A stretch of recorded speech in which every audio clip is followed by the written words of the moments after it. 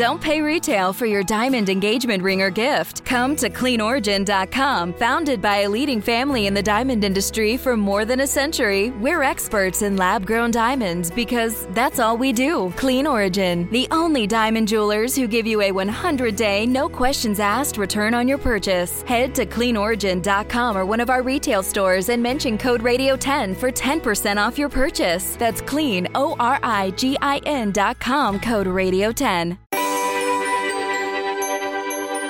After a record-breaking 2020 Atlantic hurricane season and this season's forecast to be above average, it might be a good time to get a grip on the tropics. In this case, GRIP is an acronym for Genesis and Rapid Intensification Processes and is the name of a NASA field experiment that was designed to understand how tropical systems form and develop into major hurricanes. Dr. Scott Brown worked on the GRIP project and joins us today for a deep dive into the project and other NASA research on hurricanes. Scott, thank you for joining us on the Weather Geeks podcast. I'm glad to be here. Thanks. Well, this is awesome because Scott is a close colleague. I worked with him for many years at NASA Goddard Space Flight Center. Let me give you a little of his background before we ask him the big question that we always start with. Dr. Brown is a research meteorologist at NASA's Goddard Space Flight Center in Greenbelt, Maryland, and he specializes in hurricanes. He received his PhD at the University of Washington and is considered an expert in everything related to satellite, aircraft data, computer modeling, and general research on hurricanes and tropical processes. He's the project scientist for the Global Precipitation Measurement Mission, or GPM, which I'll certainly ask him about, and the time-resolved observations of precipitation structure and storm intensity with constellation of small satellites, better known as tropics. He works at NASA, and I can assure you that acronyms are a big thing there. He's also the Goddard co-lead for the Decadal Survey Designated Observable Study for Clouds, Convection, and Precipitation, and has also been a PI for things like the HS3 mission and others. We'll dig into all of this. But Scott, the first question before we get started, how'd you become a weather geek if you are one? How'd you get into weather? Is it a story? Were you a kid? Oh, yeah, it wasn't as a kid. I kind of stumbled into it. I went into college actually as an accounting major. I'm not quite sure why I decided on that. And in my first semester in signing up for classes, when I was in the gym, I was just looking to fill out my schedule. I'd gotten most of my classes and needed just one more. So I looked around the gym. I saw a table that had two signs on it. One said geology, the other said meteorology. There was one person at the geology line, nobody at meteorology. So I went and signed up for meteorology. Wow. Oh, wow. How fortuitous for our field, because Scott has gone on to become one of the most respected experts in tropical meteorology and hurricanes in our field. So just a short line changed history of meteorology, it seems. So, did you do all of your work at UW, University of Washington, or was it just your graduate work? That was my graduate work. I was actually at San Francisco State University, very small program at the time, with just a couple professors. But thanks to the tutelage of a great advisor there, I even had opportunities to do research as an undergraduate in tornadoes in California. And that really got me interested in research and led to me eventually deciding to go to graduate school at the University of Washington. Now, talk to us a little bit about your graduate work. What was your topic? What was your research on there? There, I was looking at data from a field campaign called Pre-Storm that was trying to understand the development and structure of squall lines in the central U.S. I had sort of come late into the project where a lot of analysis had been done of different storms from that campaign, and I basically tried to integrate previous work with newer methods to get more information out of the radar data, understand the microphysics of these squall lines and the relationship to the dynamics, and then ultimately how that fed back to the larger scale in terms of eventually the heating associated with that convective system, helping to form a low pressure system over the central US that then led to subsequent episodes of convection in the following days. So it was a unique opportunity to be able to do something like that. And so it shows. I mean, you weren't your initial work like mine in graduate school wasn't the type of work I ended up doing later in my career. So I think people know you these days for your work with, I guess you're still kind of circle back to some of that, given your just broad involvement with TRIM and GPM, which brings me to NASA. And let me just take this opportunity to sort of remind the listeners of Weather Geeks that NASA, both of us worked as meteorologists at NASA, scientists. We didn't do forecasts for space shuttle launches. We weren't doing weather for astronauts and Mars. NASA has very robust Earth sciences division that is thinking about using its resources, satellites, models, and expertise to study the third rock, planet Earth. And so I always like to calibrate people's thinking because I just don't know that people have a good sense of why NASA has earth scientists and meteorologists and oceanographers and such. So let's pivot to your time at NASA. We're going to talk all about the things you're up to in recent times, but you came to NASA, and as I recall, Scott, just from our time, we literally worked in the same branch at NASA Goddard. Our offices right down the hall from each other. But as I recall, I feel like much of your early work at NASA kind of skewed to the modeling side. Is that a correct assessment? Yeah, I started with modeling. In fact, prior to coming to NASA, I hadn't done anything with hurricanes. I had been doing the research related to convection and then winter storms. And at the time I came to NASA, there was an interest in doing more related to hurricanes. And I had started doing some modeling work at the end of graduate school and during my postdoc in Colorado. And so kind of stuck with that for a while. And I was trying to push one of the models to fairly high resolution, to do high resolution simulations of hurricanes down at sort of the kilometer scale. I was one of the first to try to do that, and got some really good results out of that. Did that for several years. And then eventually I kind of realized that doing strictly modeling was sort of limiting in terms of the ability to go after funds and the types of things that NASA did. And so I eventually started looking at how I could use different satellite data sets to look at tropical cyclones, and in particular, the impact of the Saharan air layer, this hot, dry, dusty air mass that comes off of the Sahara and potentially impact storms. And I was looking at a variety of different satellite data sets to try to characterize those events. And then I've since done some modeling of those events as well. And we even did some field campaigns that included that at least as one of the topics of focus. Well, let's stay right there for a second. This is Weather Geek, so we like to geek out on weather topics. We often hear these days about these Saharan air layers during the midst of the Atlantic hurricane season. What's the best understanding right now on the science of how those Saharan air layers impact hurricanes as they're coming across? Well, I think certainly a consensus seems to be that prior to genesis, the Saharan air layer can have a suppressing influence on tropical cyclones. We get these big outbreaks of this hot, dusty air mass. It tends to suppress convection.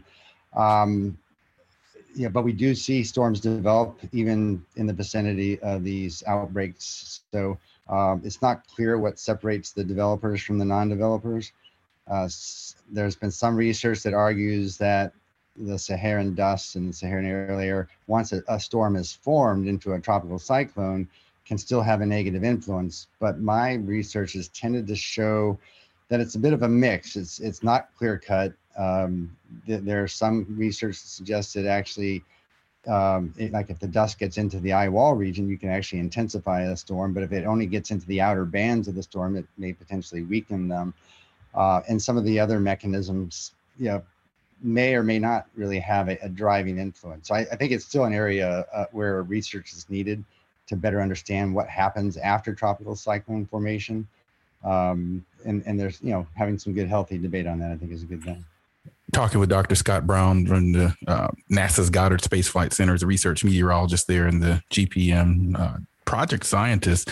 And yeah, I think you just pointed to something which highlights why track forecasts have improved in the recent decades more so than the intensity forecast, because with our intensity forecast, there's so much that depends on what's going on under the hood, as we like to say, of these hurricanes in terms of the energetics, the dust, and various things that we need specialized measurements, some of which you are now working on in terms of the types of observations from satellite platforms and from aircraft and so forth, because we really need to get those sort of in situ measurements, or sort of near storm and measurements, even if it's from a remote sensing platform. So I want to transition here. So you transitioned your NASA career. At some point, I know you became the project scientist, I believe, for the TRIM mission, the Tropical Rainfall Measuring Mission, which has a long history and legacy, starting with the legendary Joanne Simpson, who you and I both got a chance to work with, and moving through Chris Kummerow and Bob Adler and various folks. And so you took over for that. Talk to us about what the TRIM mission was and why it set the stage for the GPM mission. Yeah, the TRIM mission was an effort to measure tropical rainfall using the first ever spaceborne precipitation radar. It was really designed for more of a 3 to 5 year mission lifetime, but due to smart decisions by my predecessors, it went on for 17 years, largely because the altitude of the satellite in 2001 was boosted from about 350 kilometers to 400. Otherwise, the mission would have ended probably in the mid 2000s. So having an approximately 17-year record of precipitation in the tropics was extremely valuable, because it allowed us to see not only what the mean precipitation was over the tropics, but then how it varied over time, like with El Nino, how it varied over the course of the day, and being able to look at it on fairly small spatial scales. Your ability to look at the details on smaller temporal and spatial scales really depends on having adequate samples to define the mean behavior. And that's really only possible when you have a long data record, like a 17-year record.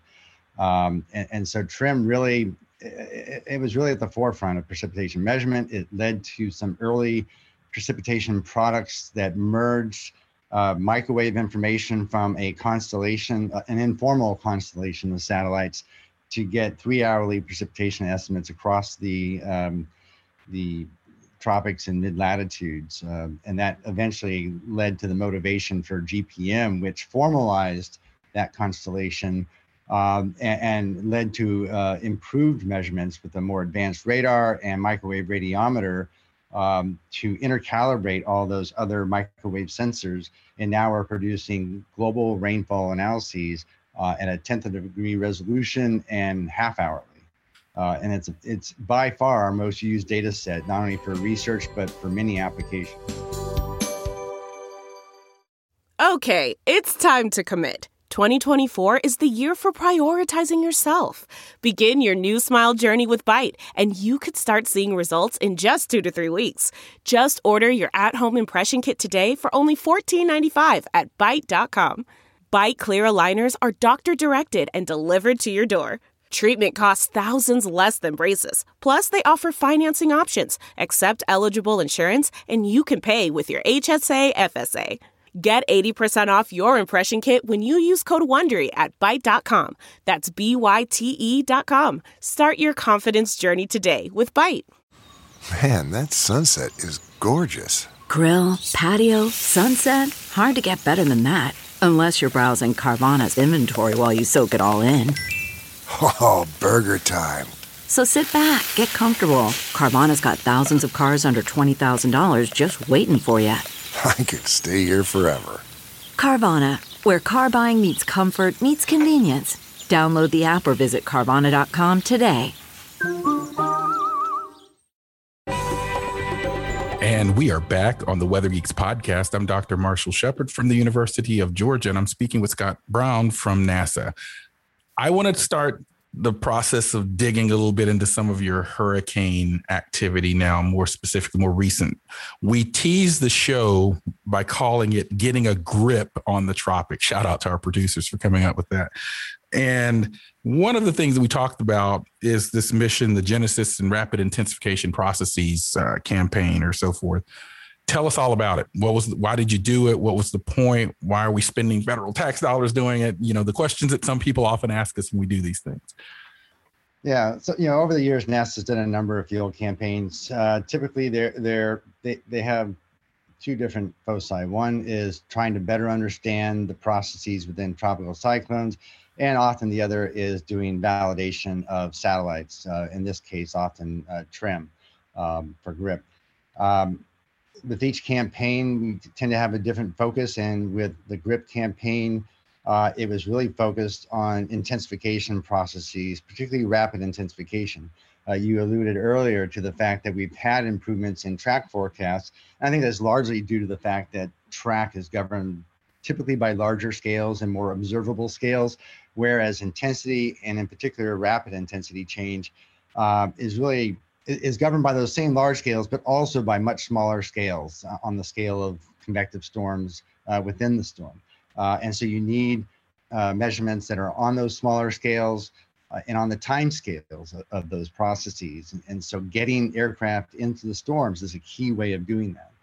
One of the unique features of the GRIP campaign that I was most excited about was that it was the first time that we used the unmanned Global Hawk aircraft, which is a high altitude, long endurance, uninhabited vehicle that allowed us to get out over storms and stay over storms for very long periods of time.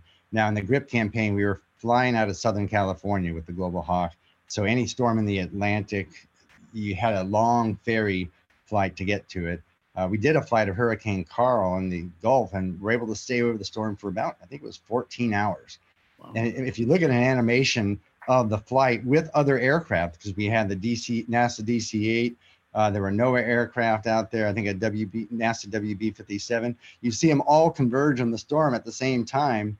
And then all the other manned aircraft would go back to their bases. Maybe another NOAA aircraft would come out. And all the time, the Global Hawk's just going out there and continuously taking measurements. So it was really the first opportunity to get these long endurance observations. And in this case, during the rapid intensification of Hurricane Carl. So it was a pretty amazing flight. The GRIP campaign ended up being a precursor to a mission that I led called the Hurricane and Severe Storm Sentinel, or HS3. That was a 3-year mission that was designed to use two different Global Hawks, one geared toward measuring the environment and the other looking at the inner core of the storm. We had some challenges. We were using very old Global Hawk aircraft. We were using the first one ever built and the 6th one ever built. They were demonstration models. And the one that was our what we called our overstorm aircraft that had the radar and some other instruments showed its age. But the other aircraft performed amazingly well. We were able to do these long surveys of storms out in the Atlantic, where we could either fully sample the broad environment of the storm or really concentrate measurements down in the inner core of the storm. We even had some flights where we went all the way to Cape Verde from the Virginia coastline, flew for a couple hours and then came all the way back. I mean, that gives you a sense of the long endurance of this aircraft. The other nice thing about the aircraft is it tended to fly above about 60,000 feet. So you were typically flying above the storms and getting a satellite view of the storm. And then one of our most important observations were dropsondes, which are typically released from lower flying aircraft, but we were able to do it from above the storm. So we were getting profiles of the storms from these dropsondes from the lower stratosphere down to the surface for the first time ever. So, well, I should be careful. Not really the first time, but the first time in terms of being able to do these broader surveys. We had done some flights earlier with the ER-2 aircraft that could only fly for a limited time, and you drop a handful of dropsondes, but we were able to do up to about more than 80 in a single flight, which is pretty amazing. And you talked about rapid intensification, and I know the 2020 hurricane season, we saw several storms. And remember, rapid intensification is a drop in pressure. And Scott, what is the actual amount of that's defined? NOAA has a definition in terms of the drop in pressure over a 24-hour period, and it's escaping me right now. Yeah, I usually know it in terms of the change in wind speed as a change of 30 knots in 24 hours. Yeah, that's what I have in my head too, right? Yeah, I can never remember the pressure. Right. So these storms like Hurricane Michael, for example, and that are approaching the coast, and people were watching it maybe the day or two before and saw a Cat 3 storm, and they perhaps wake up to a Cat 5 storm. So that's what we talk about with rapid intensification. And there is research in the literature that suggests that climate change and global warming are leading to perhaps more an uptick in rapid intensification events. So I guess the big question that some listeners may be having is, what ultimately did GRIP help us do in terms of the rapid intensification problem? What do we know that we didn't know before? Or is that a loaded question?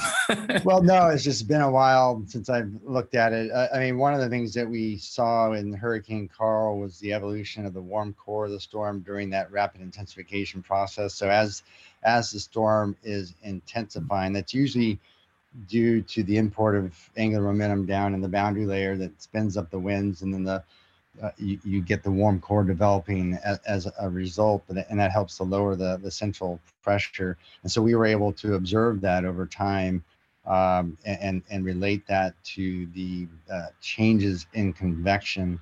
And there have been various modeling studies. I think I tend not to look at those results in isolation from other studies that have been done. I mean, it certainly provided unique observations that, when you combine that with other field campaigns and modeling work that's been done, I think we're getting a clearer picture of the importance of, certainly the warm ocean temperatures are a critical factor, and then having a conducive environment in which shear is relatively weak, and other conditions tend to be fairly favorable. I often think of rapid intensification being the result of an absence of inhibiting influences, as opposed to special factors making it happen. One of the things that we often see, we saw this in GRIP and we saw this in other field campaigns, is that often prior to rapid intensification, a storm might be under the influence of shear, and the vortex might be tilted in the vertical. And one of the things that often appears to occur right before rapid intensification is a realignment of the vortex so that it's more vertical. Typically, that's probably associated with a drop in the wind shear, or it could be the result of a dynamic adjustment to the environment, so that it's the storm maybe protects itself a little bit from the surrounding shear. But once you get that realignment, we often see convection start to surround the forming eye region, and as that happens, rapid intensification often ensues.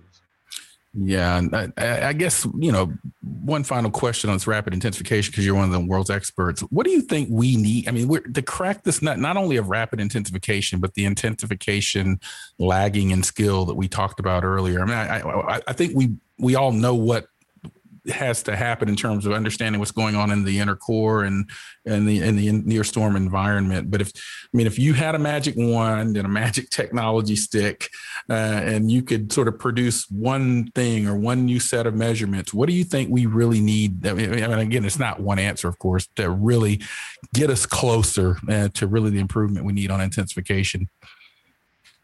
Yeah, that's a good question. I mean, we've seen improvements in intensity forecasts over the recent years, largely driven by improvements in the models, as the models go down to finer resolution and better physics, but also as we find better ways to incorporate observations, whether from satellite or aircraft.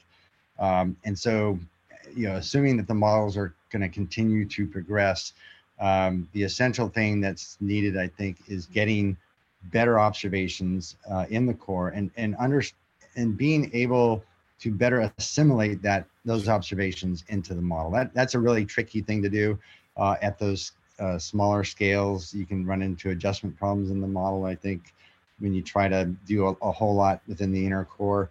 I think with satellite data sets, improvements in the way we assimilate microwave data, going from clear sky assimilation to all sky assimilation, may ultimately help. I would envision, though, that if there was an observation that would have the biggest impact, it would be related to wind measurements within the core. That if we had an ability to get better winds, not just at the surface, but above the surface, that could potentially be transforming, but it's extremely difficult to do, especially from space. So I'm not quite sure what the path is yet to be able to do that. Delve into the shadows of the mind with Sleeping Dogs, a gripping murder mystery starring Academy Award winner Russell Crowe. Now available on digital. Crowe portrays an ex-homicide detective unraveling a brutal murder he can't recall. Uncovering secrets from his past, he learns a chilling truth. It's best to let sleeping dogs lie. Visit sleepingdogsmovie.com/Wondery to watch Sleeping Dogs, now on digital. That's sleepingdogsmovie.com/Wondery. CarMax is putting peace of mind back in car shopping by putting you in the driver's seat to find a ride that's right for you. Because at CarMax, we believe you shouldn't just settle for a car. You should love your car. That's why every car we sell is CarMax certified quality, so you can be sure with upfront pricing that's the same for every customer. So don't settle. Find love at first drive and start shopping now at CarMax.com. CarMax, the way car buying should be. And we are back on the Weather Geeks podcast. I'm Dr. Marshall Shepard from the University of Georgia. I'm talking to one of my former NASA colleagues, actually still a colleague, but we were actually at NASA together, Scott Brown, expert on hurricanes, a leader of major NASA Earth science missions. And so where I want to go next, it's what's next for NASA in terms of hurricane research. And then also I'm going to ask you after that a follow-up question about what's next in terms of precipitation measurement. What do we see following GPM? But I want to start first with, you talked about GRIP, you mentioned HS3. What is the current state of the sort of state-of-the-art hurricane research at NASA in terms of observations or field campaigns? I think the next big mission for NASA is one that you mentioned earlier, tropics. It's a constellation of 6 CubeSat microwave radiometers.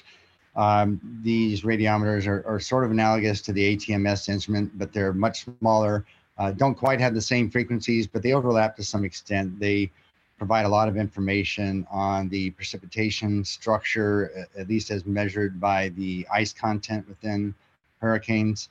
And it can provide information on the temperature and humidity profiles in non-precipitating areas.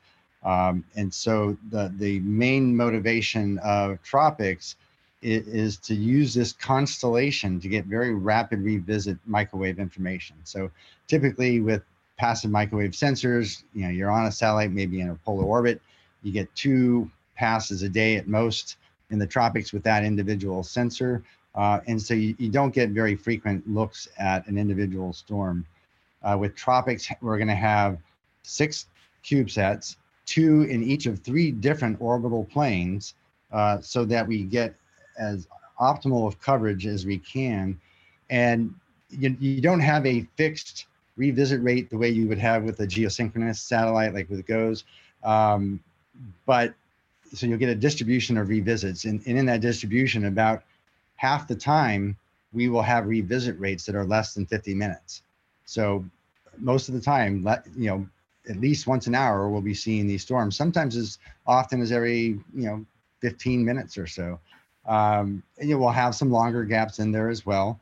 But it will allow us to be able to observe the more rapid evolution of tropical cyclones in a way that's very complementary to the GOES satellite. So the GOES satellite sees the upper clouds, you see it in the infrared or the visible. The microwave, the advantage of that is seeing the precipitation structure. And again, we'll have the thermodynamic information as well. And being able to see that evolution on these rapid timescales of the precipitation structure and its relationship, say, to the entrainment of dry air into the storm and things of that nature, will tell us something about the processes that drive intensity change. The intensity change is often coupled with changes in the structure of precipitation. So in rapid intensification, it's the formation of a really well-defined eye wall. Sometimes you get the concentric eye walls associated with an eye wall replacement cycle. And then if shear gets stronger, you see growing asymmetries in the precipitation. But all that then gives you clues about how a storm's intensity may change. And so having these rapid revisits will be pretty amazing. So we're looking at, we back at the end of June, we launched what we called a Pathfinder satellite. It was the qualification unit that was built to just demonstrate the technology. We're using that for risk reduction this year to prepare for the launch of the full constellation next year, over the first half of the year. And so we'll be in place for the next hurricane season in the Atlantic. And we are, while we can't promise to have all the data down in real time, some fraction of it will be down in real time and available for users like at the National Hurricane Center and elsewhere. We've had from the very beginning strong connections to the user community, trying to find ways that we can maximize the applications of these data sets. So that's our near-term effort. GPM, it's been going for over 7 years now. It has enough fuel to go potentially to the early 2030s. And it all depends on the health of the spacecraft and instruments. Right now, the instruments are all performing fine. The spacecraft has had some minor issues with some of the reaction wheels, but right now we don't see any reason why it shouldn't continue for a good while. No, that's good news. And shout out to Dr. Matt Sitkowski, one of the senior executives with Weather Channel. I heard you mention something about eyewall replacement cycles. And though Dr. Sitkowski is now at the Weather Channel, I know some of his dissertation work dealt with eyewall replacement cycles and so forth. So always a chance to give a shout out. I also want to do a quick one-on-one because you've heard Dr. Brown mention radar and passive microwave radiometers. Just if you've had a speeding ticket, you're familiar with radar, or if you have a weather radar app. I mean, radar is what we call an active instrument. It actually sends out pulses of microwave energy that actually are backscattered off of these raindrops or so forth in the cloud.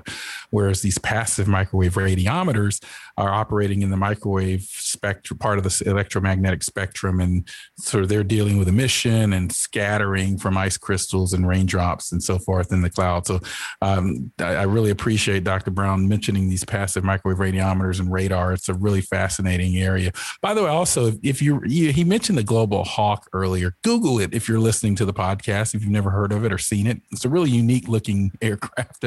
And so I just wanted to make sure the listeners had a chance to take a look at that if you hadn't seen it. So what's next for you, Scott? I mean, I know you're busy with GPM and all of these field campaigns. What other sort of interesting research do you have going on, or is all of that sucking away your research time? The big thing sucking away my research time nowadays is that in addition to GPM and tropics, I'm now the project scientist for what in the decadal survey was called aerosols, clouds, convection, and precipitation.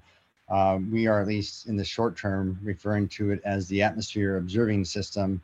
But it came out of the decadal survey that was done in 2017 that recommended science related to aerosol distribution and processes, as well as clouds, convection, and precipitation. And during the study that we did from 2018 to earlier this year, we basically looked at how we can design an architecture that looks at the combined science of aerosols and clouds, convection, and precipitation, because aerosols are such an important influence on the microphysics of clouds and precipitation development. And clouds are important and precipitation are important for removal of aerosols from the atmosphere, and convection plays a role in the vertical redistribution of aerosols. So it's a mission that's trying to look at these coupled processes with an emphasis on several what we'll call first ever type of measurements. One of these is trying to measure for the first time convective vertical motions using Doppler radar in space with frequencies appropriate to measuring vertical motion and convection. Also, potentially a high spectral resolution LiDAR to get improved aerosol profiles and properties. Coupling that with passive microwave and a polarimeter that helps to constrain precipitation and aerosol retrievals. It's actually going to be two different projects, one in an inclined orbit and one in a polar orbit. And in the polar orbit, those measurements would be combined with a set of spectrometers covering the UV to visible to infrared and far infrared to characterize the radiative effects of clouds and aerosols. And in the inclined orbit, we're really trying to get at diagonally varying processes. And one of the unique measurements that we at least have in the current architecture is a pair of stereo cameras that give accurate measurements of the height of clouds. And by having a pair of them separated in time, you can look at how the height is changing, which then tells you something about the vertical motions and the horizontal air motions at cloud top. And this is going to be really important for low cloud systems where the dynamics of these low cloud stratostacks can be driven by entrainment processes. And so being able to characterize these motions at cloud top will tell us about the dynamics of these low clouds. And we're looking at potential partnerships with international partners, including JAXA, who we partnered with on GPM and TRIM, and also with CNES in France and the Canadian Space Agency. And then we're also looking at developing a corresponding suborbital program using aircraft and ground-based measurements to kind of fill measurement gaps for things that we can't readily do from space. So it's a very ambitious project, multiple satellites on the order of about 10 different instruments. It kind of blows my mind to think of how big this has gotten. But it's really an amazing observing system. Right now, we're just in the very early stages, what we call the concept phase of the mission, where we are trying to make sure that everything that we are planning to do makes sense, is within budget, can be done on schedule. We hope early next year to be able to go through a review that basically checks off that we did our homework, that this is a feasible concept and worth additional investigation to look at procuring the instruments and spacecraft and so on, looking at a potential launch of these satellites in the latter part of this decade. Yeah, really, really fascinating. And shout out to the National Academies. You heard Dr. Brown mention the National Academies and their decadal survey. Just a little inside ball game here. The National Academies, NASA's Earth Science Division, certainly relies on and takes guidance from the broader expert community, and no better place to go for that than the National Academies, who is a nonpartisan, sort of rigorous organization that helps the federal government agencies, the White House, Congress, on all kinds of issues. And so every so often there's a decadal survey in which a study of experts puts out recommendations for certain missions and observables that NASA's Earth Science mission and others should undertake. And so I know I up until last year, in the 2020, I was chairing NASA's Earth Science Advisory Committee. So heard a lot about the decadal survey and so forth. I'm no longer the chair. I'm not even on the committee, but really got to know that process very well. Wow, we've come to the point where we've got to end it, Scott. So any place that you want to point to on the internet, or place people can go to learn more about NASA's hurricane research or any of these missions that you mentioned? Yeah, I mean, they can go to the NASA Earth Science websites, and I don't know offhand the specific website, but look up missions, NASA Earth Science missions, and it'll get you right there. And you'll see the whole host of satellites that are not only relevant to tropical cyclones, but to a number of other aspects of Earth science. We only touched upon a few of the different satellites, but there are some pretty amazing satellites out there and that are providing unexpected benefits. I didn't mention this earlier, but one interesting one is the SMAP mission, which is the Soil Moisture Active Passive satellite that was really geared toward just measuring soil moisture. But we're finding that over the oceans, it does a really good job of measuring surface wind speeds, particularly in hurricanes. Yeah, it's sort of grainy, low resolution, but it shows you what the wind field looks like in a tropical cyclone. I think that's an amazing add-on to the science, to the original mission. And so we always are looking for opportunities like that. And there's a variety of different missions that touch upon many different aspects of hurricane science, weather, and so on. So I encourage people to just go to the NASA Earth Science websites and take a look at the mission pages. Yeah, I agree. And just thank you and all your colleagues at NASA. I think, again, the planet that I worry most about right now is Earth. And so I really appreciate that NASA is investing its expertise and resources to help study the planet. We've got to go. But before we get out of here, it's time for our Geek of the Week. We like to highlight a scientist superstar, a great geologist, or a weather weenie at the end of every podcast. This episode's Geek of the Week is Matt Celentano. Matt is a student and has been obsessed with weather since he was little, even taking notes in a notebook when weather facts came on TV. He hopes to become a meteorologist one day, and his most memorable weather moment was Superstorm Sandy. Now, if you or someone you know would be a deserving candidate for our next Geek of the Week, check out our social media pages. Scott, thank you so much for joining us on the Weather Geeks podcast. All right, thanks for having me. And to you that listen every week, or if you're a new listener, welcome. Thank you for joining us, and we'll see you next time.